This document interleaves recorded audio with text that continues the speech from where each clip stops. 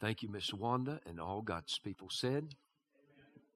Amen. Take your Bibles and turn with us, please, this morning to Genesis chapter number 40. The book of Genesis chapter number 40. We're going to conclude our look that we began last week out of the life of Joseph on Joseph, a young man imprisoned. We got part of the message, and so we'll finish the message this morning. Genesis chapter number 40. Thank you again, Miss Wanda. Thank you for all of the song service, the Sunday school hour. Genesis 40, if you can and will, would you stand with us, please, reading all of the chapter concerning Joseph, a young man imprisoned. The Bible says, "And it came to pass after these things that the butler of the king of Egypt and his baker had offended their lord, the king of Egypt. And Pharaoh was wroth against two of his officers, against the chief of the butlers and against the chief of the bakers. And he put them in ward in the house of the captain of the guard into the prison, the place where Joseph was bound. And the captain of the guard charged Joseph with them, and he served them, and they continued a season in ward. And they dreamed a dream, both of them, each man his dream, and one night, each man according to the interpretation of his dream, the butler and the baker of the king of Egypt, which were bound in the prison. And Joseph came in unto them in the morning, and looked upon them, and behold, they were sad. And he asked Pharaoh's officers that were with him in the ward of his lord's house, saying, Wherefore look ye so sadly today? And they said unto him, We have dreamed a dream, and there is no interpreter of it. And Joseph said unto them, Do not interpretations belong to God? Tell me them, I pray you. And the chief butler told his dream to Joseph, and said to him, In my dream, behold, a vine was before me, and in the vine were 3 branches. And it was as though it budded, and her blossoms shot forth, and the clusters thereof brought forth ripe grapes. And Pharaoh's cup was in my hand, and I took the grapes and pressed them into Pharaoh's cup, and I gave the cup into Pharaoh's hand. And Joseph said unto him, This is the interpretation of it. The 3 branches are 3 days. Yet within 3 days shall Pharaoh lift up thine head, and restore thee unto thy place, and thou shalt deliver Pharaoh's cup into his hand, after the former manner, when thou wast his butler. But think with me, when it shall be well with thee, and show kindness, I pray thee, unto me, and make mention of me unto Pharaoh, and bring me out of this house. For indeed I was stolen away out of the land of the Hebrews, and here also have I done nothing that they should put me into the dungeon. When the chief baker saw that the interpretation was good, he said unto Joseph, I was also in my dream, and behold, I had 3 white baskets on my head. And in the uppermost basket there was of all manner of baked meats for Pharaoh, and the birds did eat them out of the basket upon my head. And Joseph answered and said, This is the interpretation thereof. The 3 baskets are 3 days. Yet within 3 days shall Pharaoh lift up thy head from off thee, and shall hang thee on a tree, and the birds shall eat thy flesh from off thee. And it came to pass the 3rd day, which was Pharaoh's birthday, that he made a feast unto all his servants, and he lifted up the head of the chief butler and of the chief baker among his servants. And he restored the chief butler unto his butlership again, and he gave the cup into Pharaoh's hand. But he hanged the chief baker, as Joseph had interpreted to them. Yet did not the chief butler remember Joseph, but forget him. Thank you for standing. Joseph, a young man in prison. This is actually our 5th message concerning the life of Joseph. Just a brief rehearsing of where we've been in the previous messages. We looked at the overview that the Old Testament gives of the life of Joseph and how God used the life of Joseph to help to preserve his nation, of his people, the Israelites. We looked at Psalm 105, verses 16 to 25. We noticed Joseph, a man with iron in his soul. He didn't come that way. God had to build that into him. And God invested a lot into the life of Joseph because he's interested in building Joseph into a man that he may build Israel into a nation, that through that nation we would have a Savior, and we could proclaim the gospel of that Savior unto the whole world. Secondly, we looked at Genesis 37, 1 through 11, and we noticed Joseph, a young man, singled out. A lot of attention's given to Joseph in Scripture. A lot of attention's given to Joseph by the people around him in his life. We looked at Genesis 37, verses 12 to 36, and we noticed that Joseph, a young man, hated. He's hated by people that should have appreciated him and loved him, but yet he's hated. He has a lot of burden placed on him that he did not ask for, and yet he went to work right where he was. I wonder if we would do the same. In Genesis 39, of course, we looked at Joseph, a young man tested. He's tempted to sin. And of course, we tried to make practical application and mention salvation, temptation, and discrimination for the child of God. Then last Sunday, we began this message. Joseph, a young man imprisoned. He is shut up to his circumstances. There's nothing he can do about it. He's there. And of course, we divide the message into three portions. We got the first portion dealt with last week. That is, Joseph is imprisoned. So we talked about the imprisonment of Joseph. Secondly, we'll get to this today, the Lord willing. But we also want to notice the imprisonment of the butler and the baker. And then lastly, the integrity of Joseph. The chapter doesn't close the way Joseph wants it to close. But nothing has gone the way Joseph would have preferred it to go so far in his life concerning these events that we've been preaching on. You'll remember, if you look back to Genesis 39, the imprisonment of Joseph. Genesis 39, the last three verses says, "But the Lord was with Joseph and showed him mercy and gave him favor in the sight of the keeper of the prison. And the keeper of the prison committed to Joseph's hand all the prisoners that were in the prison, and whatsoever they did there, he was the doer of it." The last verse of chapter 39 says, "And the keeper of the prison looked not to anything that was under his hand, because the Lord was with him. And that which he did, the Lord made it to prosper." So the imprisonment of Joseph, he's been falsely accused by Potiphar's wife, and he winds up in prison. Now remember that Potiphar's the captain of the guard. He's the chief executioner in Egypt. He could have very easily could he have taken the life of Joseph. You remember in chapter 39, we find that Potiphar is angry. He's upset. He's mad. And I posed the question, who's he mad at? Evidently, he's not mad at Joseph, because he could have easily taken his head, could have taken his life in a moment, in a brief order for the execution of Joseph. He may have been angry at his wife. And it's interesting that later on in the life of Joseph, you'll find that Joseph will not execute vengeance on his brothers. There's no mentioning of Potiphar's wife nor Potiphar. He will not execute judgment. He will not get even with the baker, who will forget him in this chapter, for at least 2 years. But Joseph will go on. He lets God take care of all that. Now, I want to say what I said last week. Personally, I believe through every bit of this that God is working some of these things out of the heart and life of Joseph. When Joseph comes to rise in power in Egypt, he doesn't need to be sidetracked. His mind does not need to be bogged down with all this vengeance he feels like he needs to get and mete out to other people who have wronged him. Joseph will have 2 countries at least dependent upon their survival, dependent upon him doing what God has put him on earth to do.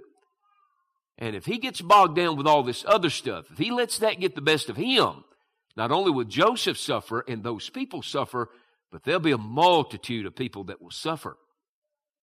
And so the imprisonment of Joseph, as we close chapter 39 and open chapter 40, here Joseph is in prison. You remember last week we rehearsed a little. We remembered a little. We remembered the dreams of Joseph. There are 2. There's his dream, his harvest dream, where there are 11 sheaves that bow down to his sheaf. Of course, the truth behind that is that God showed him that one day his brothers His brothers were going to bow down to him. And then there was his celestial dream. You'll remember where the sun and the moon, which is his father and his mother, and the 11 stars bow down to it. His entire family is seen. His people are seen bowing down to him.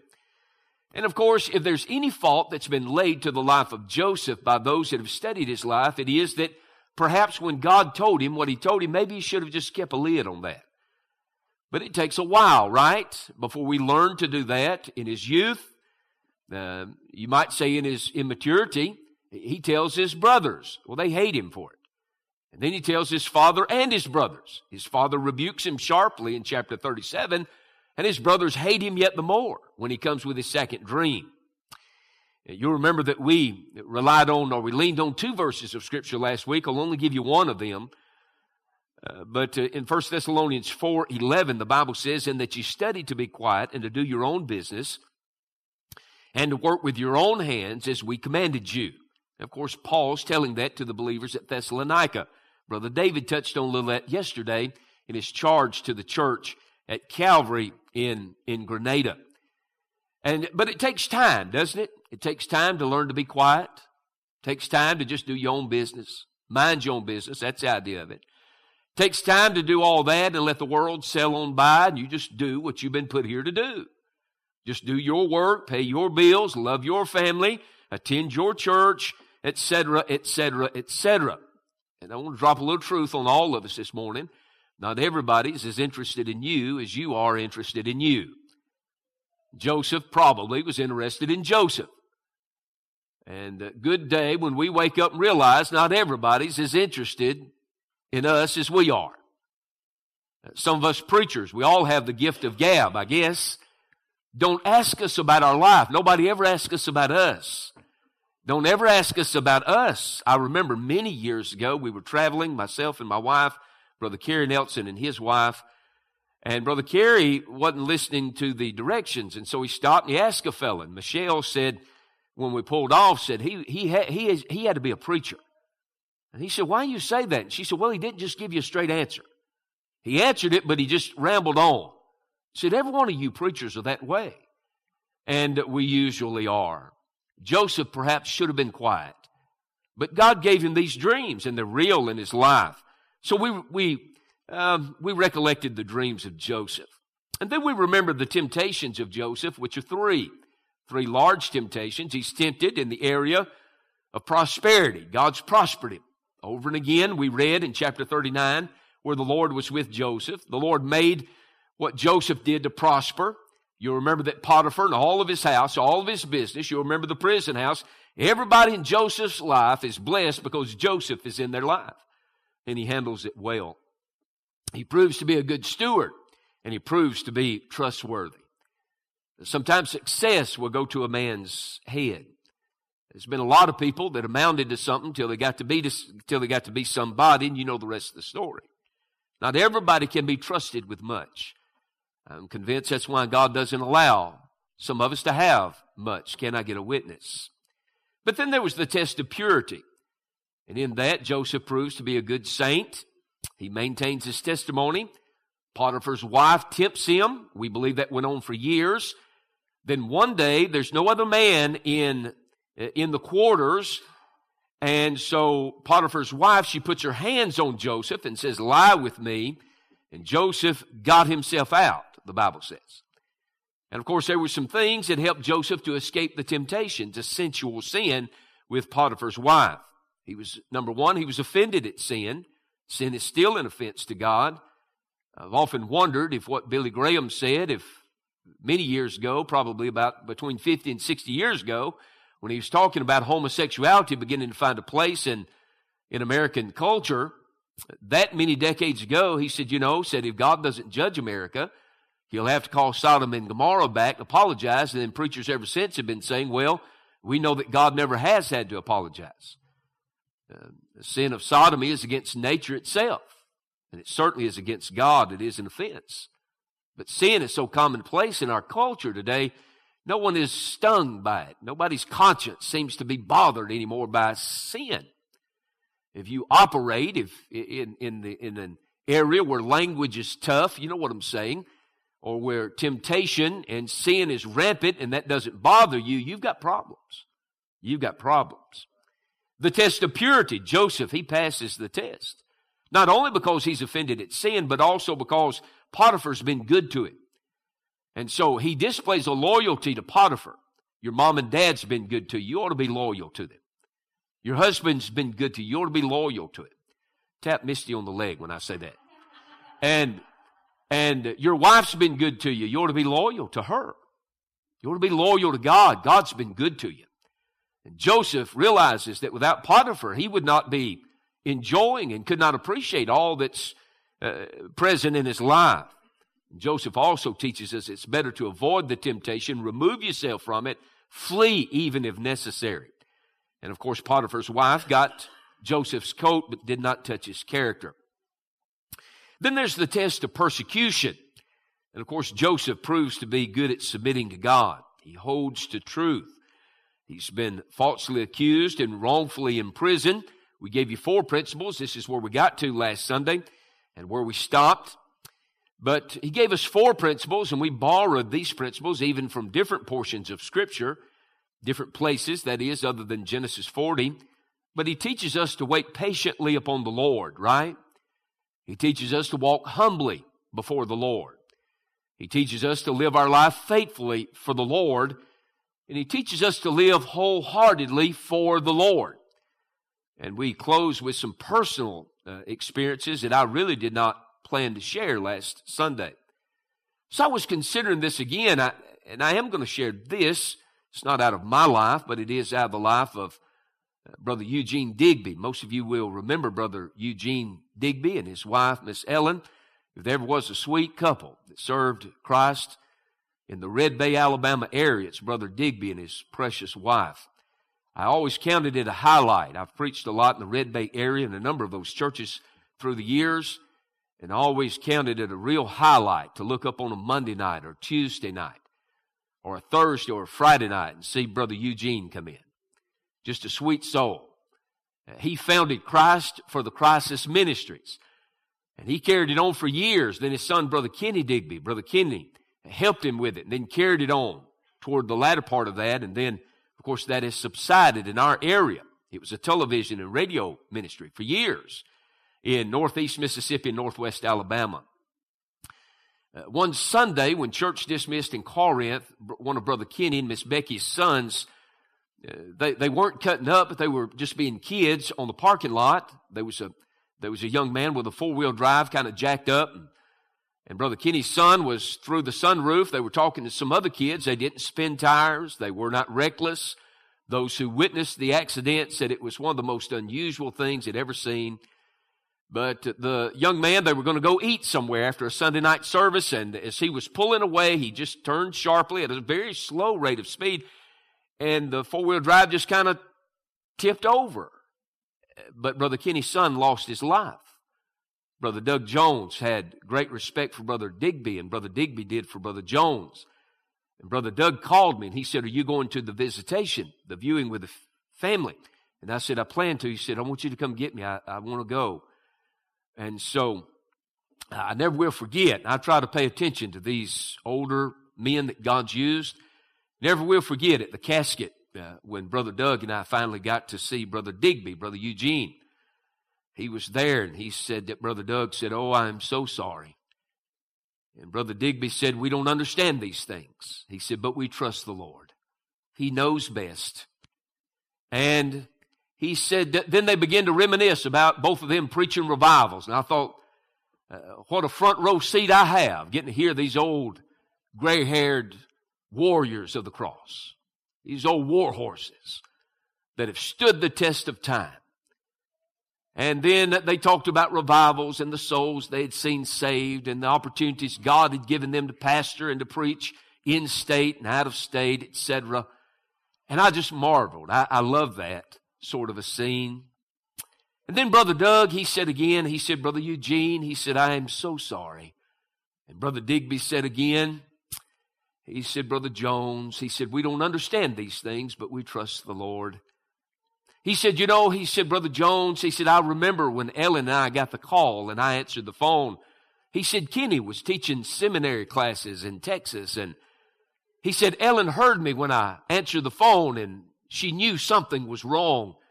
So she put down what she was doing and come stood by me. And when I hung the phone up, she said, Eugene, what's wrong? And he said, well, forgive me, I forget Brother Kenny's first wife. I forget her name. But he called her name, and he said she's been killed in an automobile accident on the interstate in Texas. And said that Miss Ellen said she just ran down the hall and then back into the living room and ran and was in a hysterical frame of mind. And said finally, he said, I stopped her. And she said, what are we going to do? What are we going to do? And he said, I tell you what we're going to do, Ellen. He said, we're going to live those principles I've been preaching all over the country. We're going to trust God. He makes no mistake. And he said, Brother Jones, he said, even in this, I don't understand God taking my grandson when He's taking him. But we trust God. He makes no mistake. So it is as you look at the life of Joseph. He trusts God. God makes no mistake. The devil makes plenty of mistakes. People around us, and we make our share of mistakes. But God makes no mistakes. The imprisonment of Joseph. He goes to work right where he is. You say, preacher, I feel as though I'm locked up to my set of circumstances. Perhaps you are, but you can go to work right where you are. And you can trust God because before your trial came to your life, it passed His desk before it ever got to you. He does not permit the devil to touch you any more than he will allow. Job 1 testifies to that. Would you pray for me? I'm trying to prepare. I'd love when we finish, which it would take a while, the book of Philippians, I'd love to take us through the book of Job on Wednesdays. I'd love to do that. I'm trying to ready my heart for that. We can't bog down 5 or 6 years in the book of Job. Perhaps we can take it a chapter and sometimes 2 at a time. The key to interpreting the book of Job is knowing who's speaking at any given time. And, of course, a lot about Job has been misconstrued. He was a very prideful man. We know that by looking at his arguments as he argues back to his friends that accuse him of being a hypocrite. But, anyways, the imprisonment of Joseph. We learn much, do we not, from Joseph's life. Locked up to where he is. You're locked up to where you are today, dear heart. I wouldn't know who you are, but you know who you are. You know what you're facing. Oftentimes we've found ourselves locked up, shut up to what we are facing in life. Let's move to the text now. Verses 1 to 4. I want to consider the imprisonment of the butler and the baker. I want you to notice verses 1, 2, 3, and 4, the dilemma. The dilemma of being put into prison that the butler and the baker now face. Verses 1 through 4. The Bible says, and it came to pass after these things that the butler of the king of Egypt and his baker had offended their lord, the king of Egypt. And Pharaoh was wroth against 2 of his officers, against the chief of the butlers and against the chief of the bakers. And he put them in ward in the house of the captain of the guard into the prison, the place where Joseph was bound. And the captain of the guard charged Joseph with them, and he served them, and they continued a season in ward. It's interesting, the butler and the baker. They both are put into prison at the same time. There's a night that they are put into prison. They both have a dream, each one of them, their individual dreams. They are troubled because of each of them, because of their dreams. They realize there must be some significance to their dreams, yet they cannot interpret their dreams. Joseph, while checking on them, asked them what troubles them. They share that they both dreamed. They share their dreams with Joseph. Joseph interprets both their dreams, and they are both released from prison the same day. Of course, under different circumstances. Now, the hypothesis that most believe, myself included, is that the butler is the chief butler. He actually would have been the cupbearer. He would have been to Pharaoh what Nehemiah was to Xerxes, the king of Persia. And the baker is the chief baker, and the butler is the chief butler. In other words, they're the head of staff. And the hypothesis is that that Pharaoh's angry at them and puts them into prison because somebody has made an attempt on his life. If you want to take Pharaoh's life, one of the easiest ways to do that is poison either what he drinks, the butler would have been responsible for that, or what he eats at a meal, the baker would have been responsible for that. They're responsible for the preparation, for the presentation, and for the serving of all meals and all drink. And so they're put into prison, both of them at the same time, because evidently somebody has tried to get to Pharaoh, tried to take him out. And so verse number 4 says that they continued a season in ward. The reason for that is there's an investigation going on. One man's innocent, one man's guilty.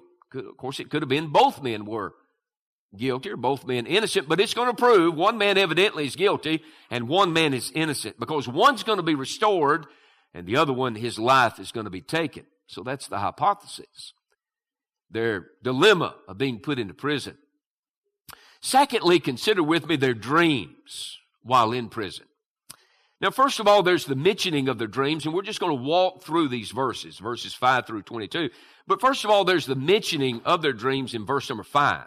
The Bible says, and they dreamed a dream, both of them. Of course, that's the butler and the baker. Each man his dream, and one night, each man according to the interpretation of his dream, the butler and the baker of the king of Egypt, which were bound in the prison. The mentioning. Again, these dreams trouble them. They know there's some significance to their dreams. And so they hang on to the dream. They don't soon forget like we do. After we wake, we forget what we dreamed. But then, not only in verse number 5, the mentioning of the dreams, you get a glimpse of the character and demeanor, the heart of Joseph in verses 6 and 7. Verses 6 and 7, the Bible says, and Joseph came in unto them in the morning and looked upon them, and behold, they were sad.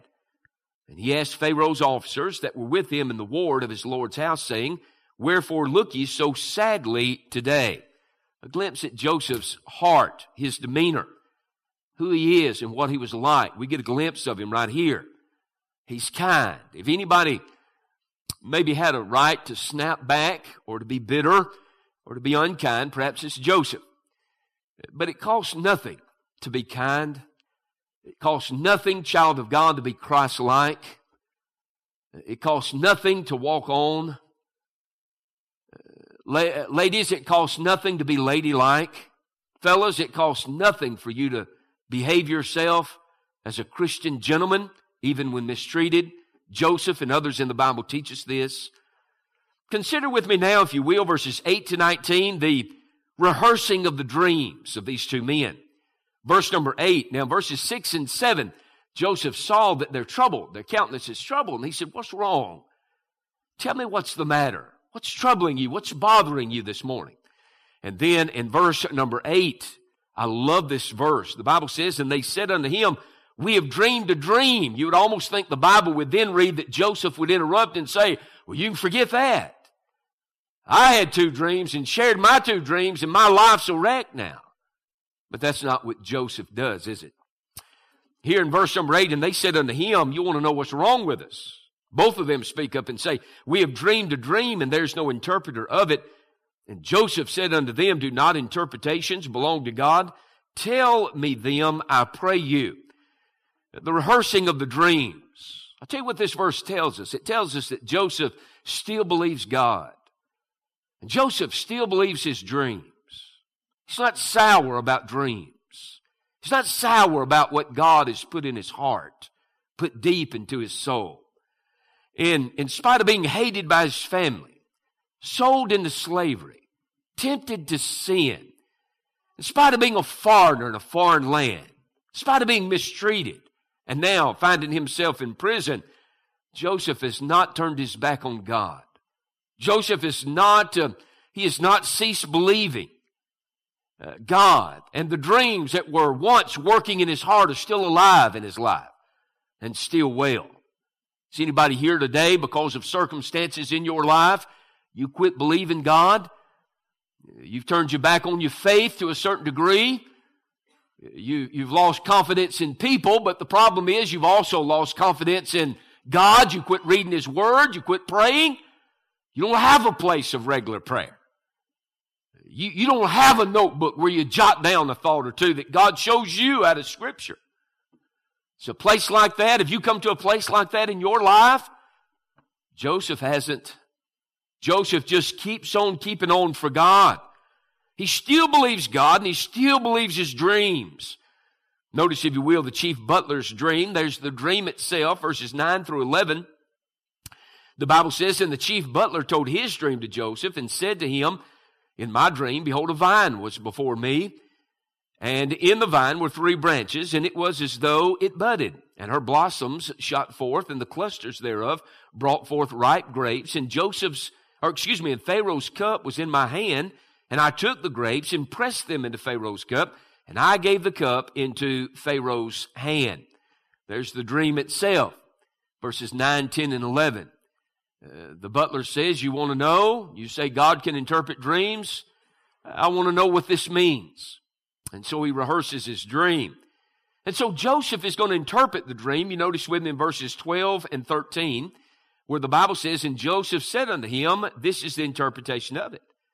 The 3 branches are 3 days, yet within 3 days, he said, I've got good news for you. He says, yet within 3 days shall Pharaoh lift up thine head and restore thee into thy place. And I'm sure that the butler feels at this time, well, what a relief. The king evidently has learned or will learn or is to learn, if my dream, the interpretation of it is true, that I'm not guilty of trying to make an attempt on his life. This is good news for him. Yet within 3 days, verse 13, shall Pharaoh lift up thine head and restore thee unto thy place, and thou shalt deliver Pharaoh's cup into his hand, after the former manner when thou wast his butler. And so this is a truth that the butler has hoped would come out. And truth always comes out, sometimes later than we want it to, but truth will always outlive a lie and will trump a lie. Notice Joseph, he's human. Watch verse 14 and 15. He'll make a request and he'll give his reasoning for the request. He tells him, you're going to be set free. You are the cupbearer, the chief butler, the chief cupbearer. He said, your dream, I see in your dream, you're pressing grapes, fresh grapes into the cup, and you shall with your hand deliver that cup once again unto Pharaoh. You're going to go back to your station in life. You'll be pardoned. You've been found innocent. And he says, when you're set free, watch his request, verses 14 and 15. He writes, he says, but think on me when it shall be well with thee, and show kindness, I pray thee, unto me, and make mention of me unto Pharaoh, and bring me out of this house. For indeed I was stolen away out of the land of the Hebrews, and here also have I done nothing that they should put me into the dungeon.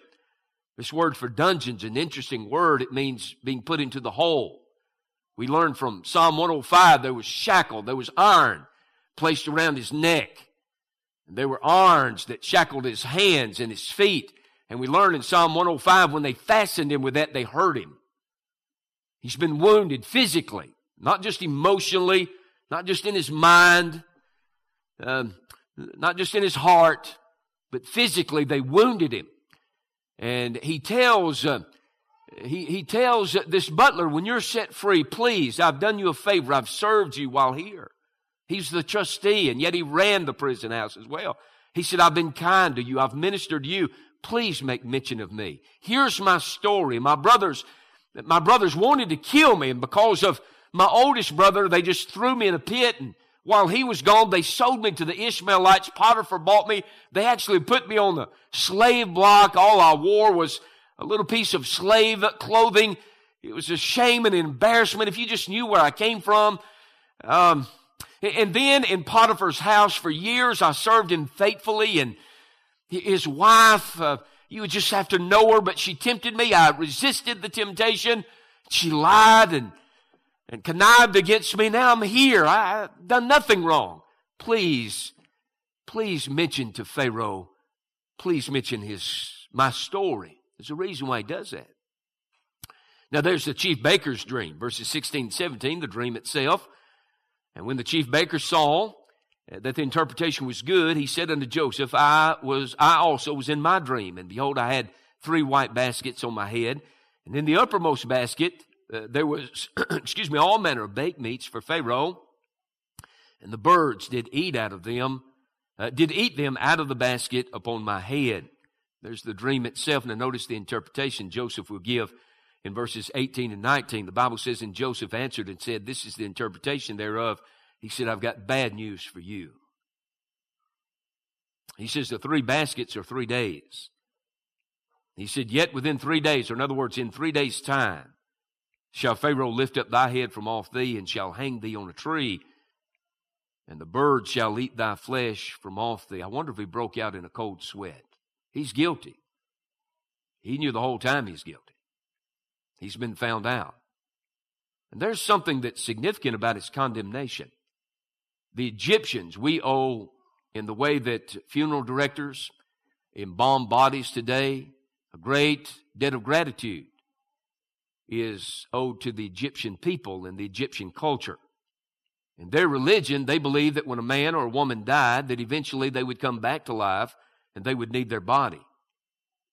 And so because of their faith, it's a false religion, but they believed in preserving the body as best you can preserve it. And so they formulated chemicals and formulated and tried it until they felt like they perfected the preservation of the body once it has died. And here Joseph says, you're guilty. I know the story. You two come in the prison ward at the same time. For the same reason, both of you were suspected. The butler he's innocent, but you're guilty.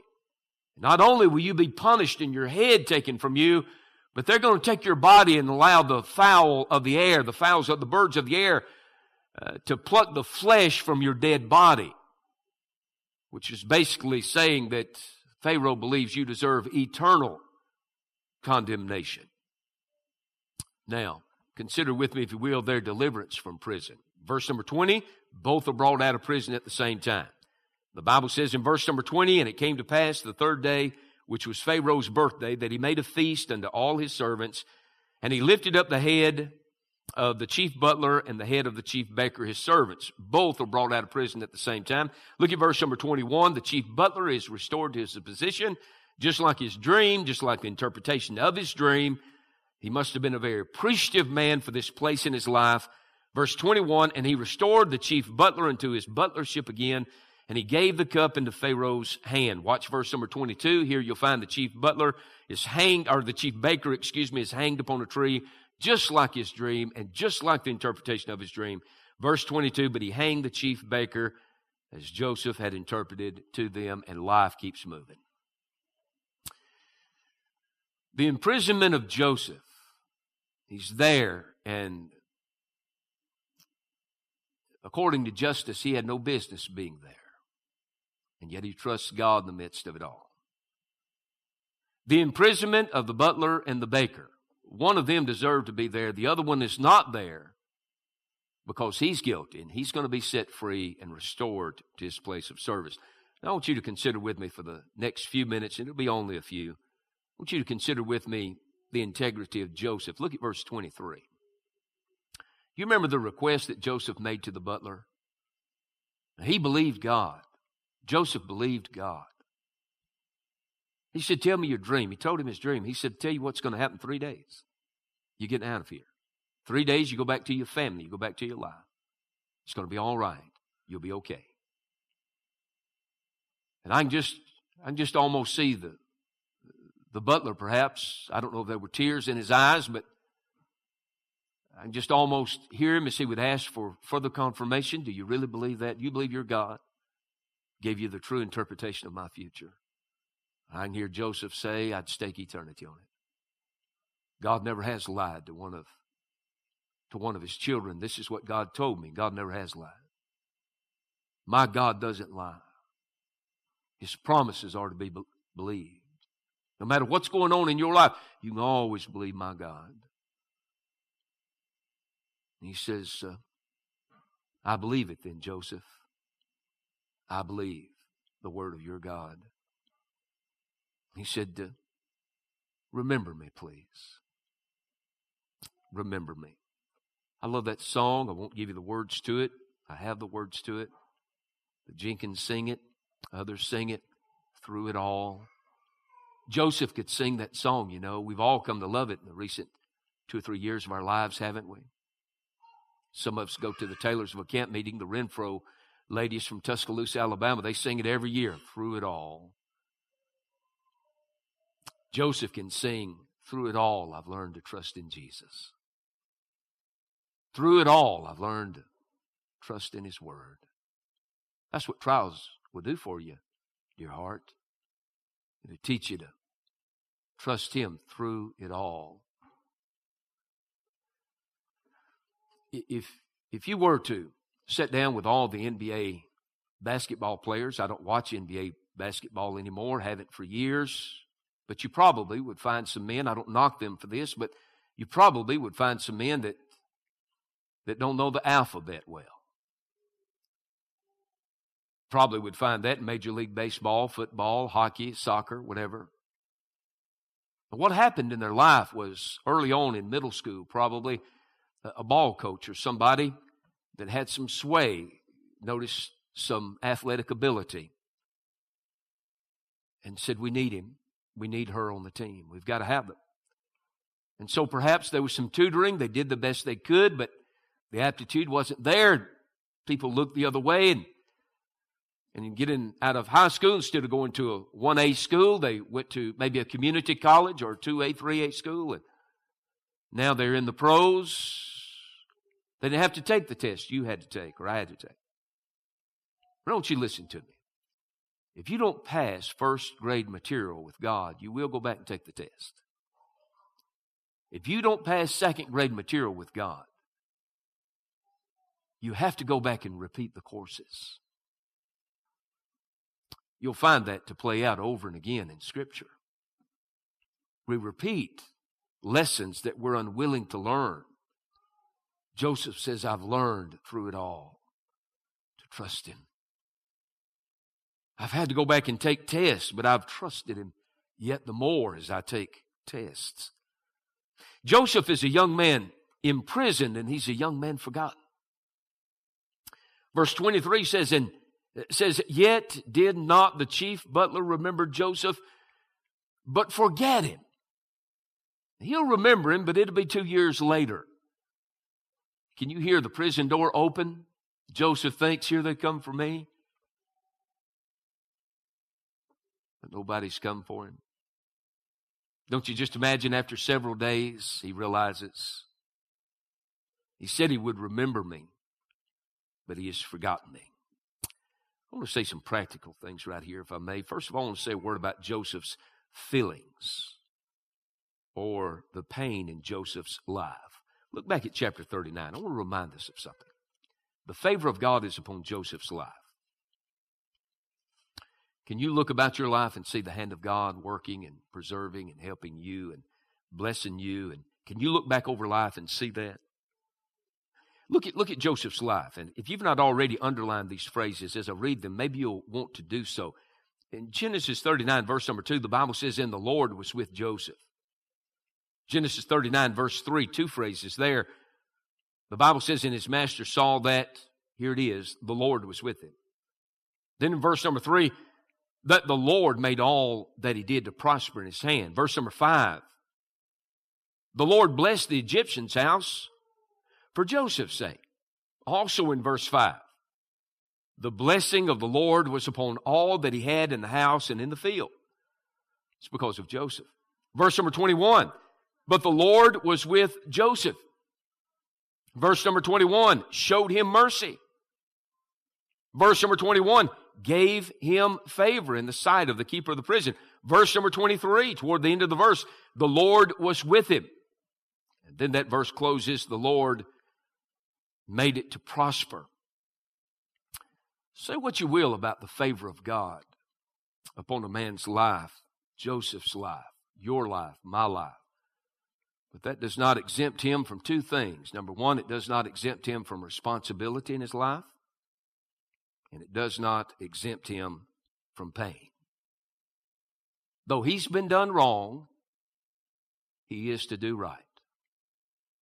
And you can be here today and you've been done wrong. But you are to do right. You're always to do right. And doing right is not always the easiest thing to do. To walk in the midst of adversity, knowing that you will not be appreciated for it, and still do right. We are responsible. Our part of salvation and sanctification puts responsibility square upon our shoulders. Number two, not only is he responsible to make right choices, and you and I are as well, but Joseph felt the pain of rejection. And you say what you will. The favor of God upon your life or my life or any of our lives. To be lied about, to be pushed aside, is a painful experience. Could I share just a little something with you? I promise you, I'm almost done. Promise you. Some of you will have ears to hear what I'm going to say, and I say this out of pure love. When we were still meeting at the Bible Institute some years ago, there was a man that I knew well and his grandson that I had only vaguely really known. And they showed up at the Bible Institute. The grandfather brought him and to me, to Brother Ronnie, and to Brother Don, and introduced him. And soon afterwards, that young man, every time I stopped, I thought he was going to run into the back of me. He asked me one Thursday night. I'm telling you, everywhere I went, he went. I had been hurt by a group of preachers. I had never talked to them about it. I have tried, got shut off. And here's my thing. You run over me once, maybe twice. About the third time, I will not mistreat you. I'll speak, I'll pass and repass, but I will get out of your way. You stop answering my phone calls, I'll just quit calling, and I'll go on with my life. So it was hard to get me on the phone. It's kind of hard now. If you don't leave a message sometimes, you still won't get me to this day. He started calling. I missed him a couple of times. He caught me at a sandwich break. And he said, couldn't look me in the eye. And he said, could I buy you supper? I'd like to ask some questions. And I said, I'd feel honored if you'd buy my supper. And kind of in a bashful way, he looked up, smiled, and he said, trolley work for you? I said, it'd be perfect. Could we go tomorrow night? I said, tomorrow night sounds good. The trolley's got a little room back in the back, or did have. I hadn't been there in years. I've never let him buy me a meal. We've eaten on many a meal together. We sat back there in that little room, and I'm going to tell you what I heard over all the questions about the call to preach and salvation and assurance of salvation and how do you study your Bible, how do you sermonize, what is all that about? Here's what I heard. I heard a young man that everything was socially awkward for him. A brilliant young man that was lonely in some ways. He had a family, but he didn't have too many friends. And God gripped my heart with what he did not say that night. We've been close ever since. I was drawn to, he talked to me about while growing up, his mind is probably close to brilliant. He almost apologized for sitting and eating with me that night. And he said to me, he said, kids I grew up with don't understand me. And I feel awkward about it. Boy, God tore my heart out that night. And he said, I just don't ever feel like I fit in, and I feel like I'm in the way. And I said, well, you've got a friend. You may walk away from me one day, but I'll be here when you get back. I'm drawn to that. I know what that feels like. I know what it feels like to be pushed out. Do you? I know what it is to feel wounded and hurt. If somebody else tell their side and me just keep my mouth shut and walk on, not able to put my side out there. I know what it is to sit in services, even in Bible conferences, knowing that when I go there, I'm going to be shot at from the pulpit by some of the other brethren that's going to be there. So I'm drawn to that.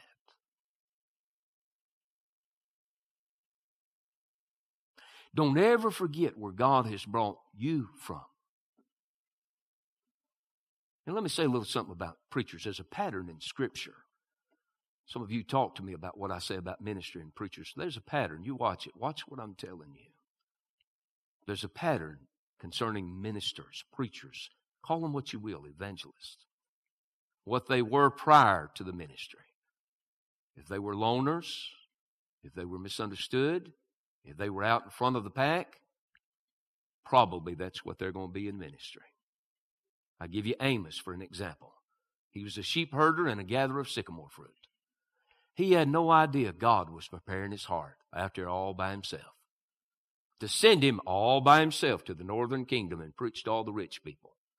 And he'd be an outcast to the point that the king's preacher would tell him, you don't belong. You need to go home. All Amos knew was keep his head down and keep working. He stayed with it. Take the Apostle Paul as an example from the New Testament. He's out front when you meet him.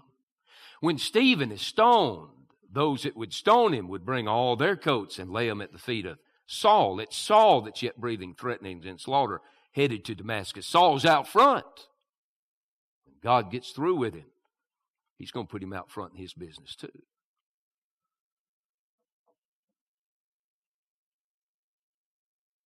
Joseph's feelings, his pain in life. We may have the favor of God upon our lives, but pain hurts. I don't care who you are. Joseph's faithfulness or his perseverance displayed in his life. Now listen to what I'm going to tell you. We think when the world falls apart around us, that's it. And yet this is but a season in Joseph's life. It's a long season. It's an extended season, mind you. But it is but a season. It is but a season. God has a way of giving us some sunshine later on after we've been through storms, doesn't He? I must tell you, I'm at a good place in life. Not only am I muscular and handsome. Oh, excuse me, I got carried away there. Excuse me, I'm sorry. In all reality, I've had my share of storms. But I want to tell you something. God has sure smiled on me in my recent past. And I'm so proud to be at a place in my life where the wind isn't blowing. Sometimes I have wondered, Brother Johnny, what's next?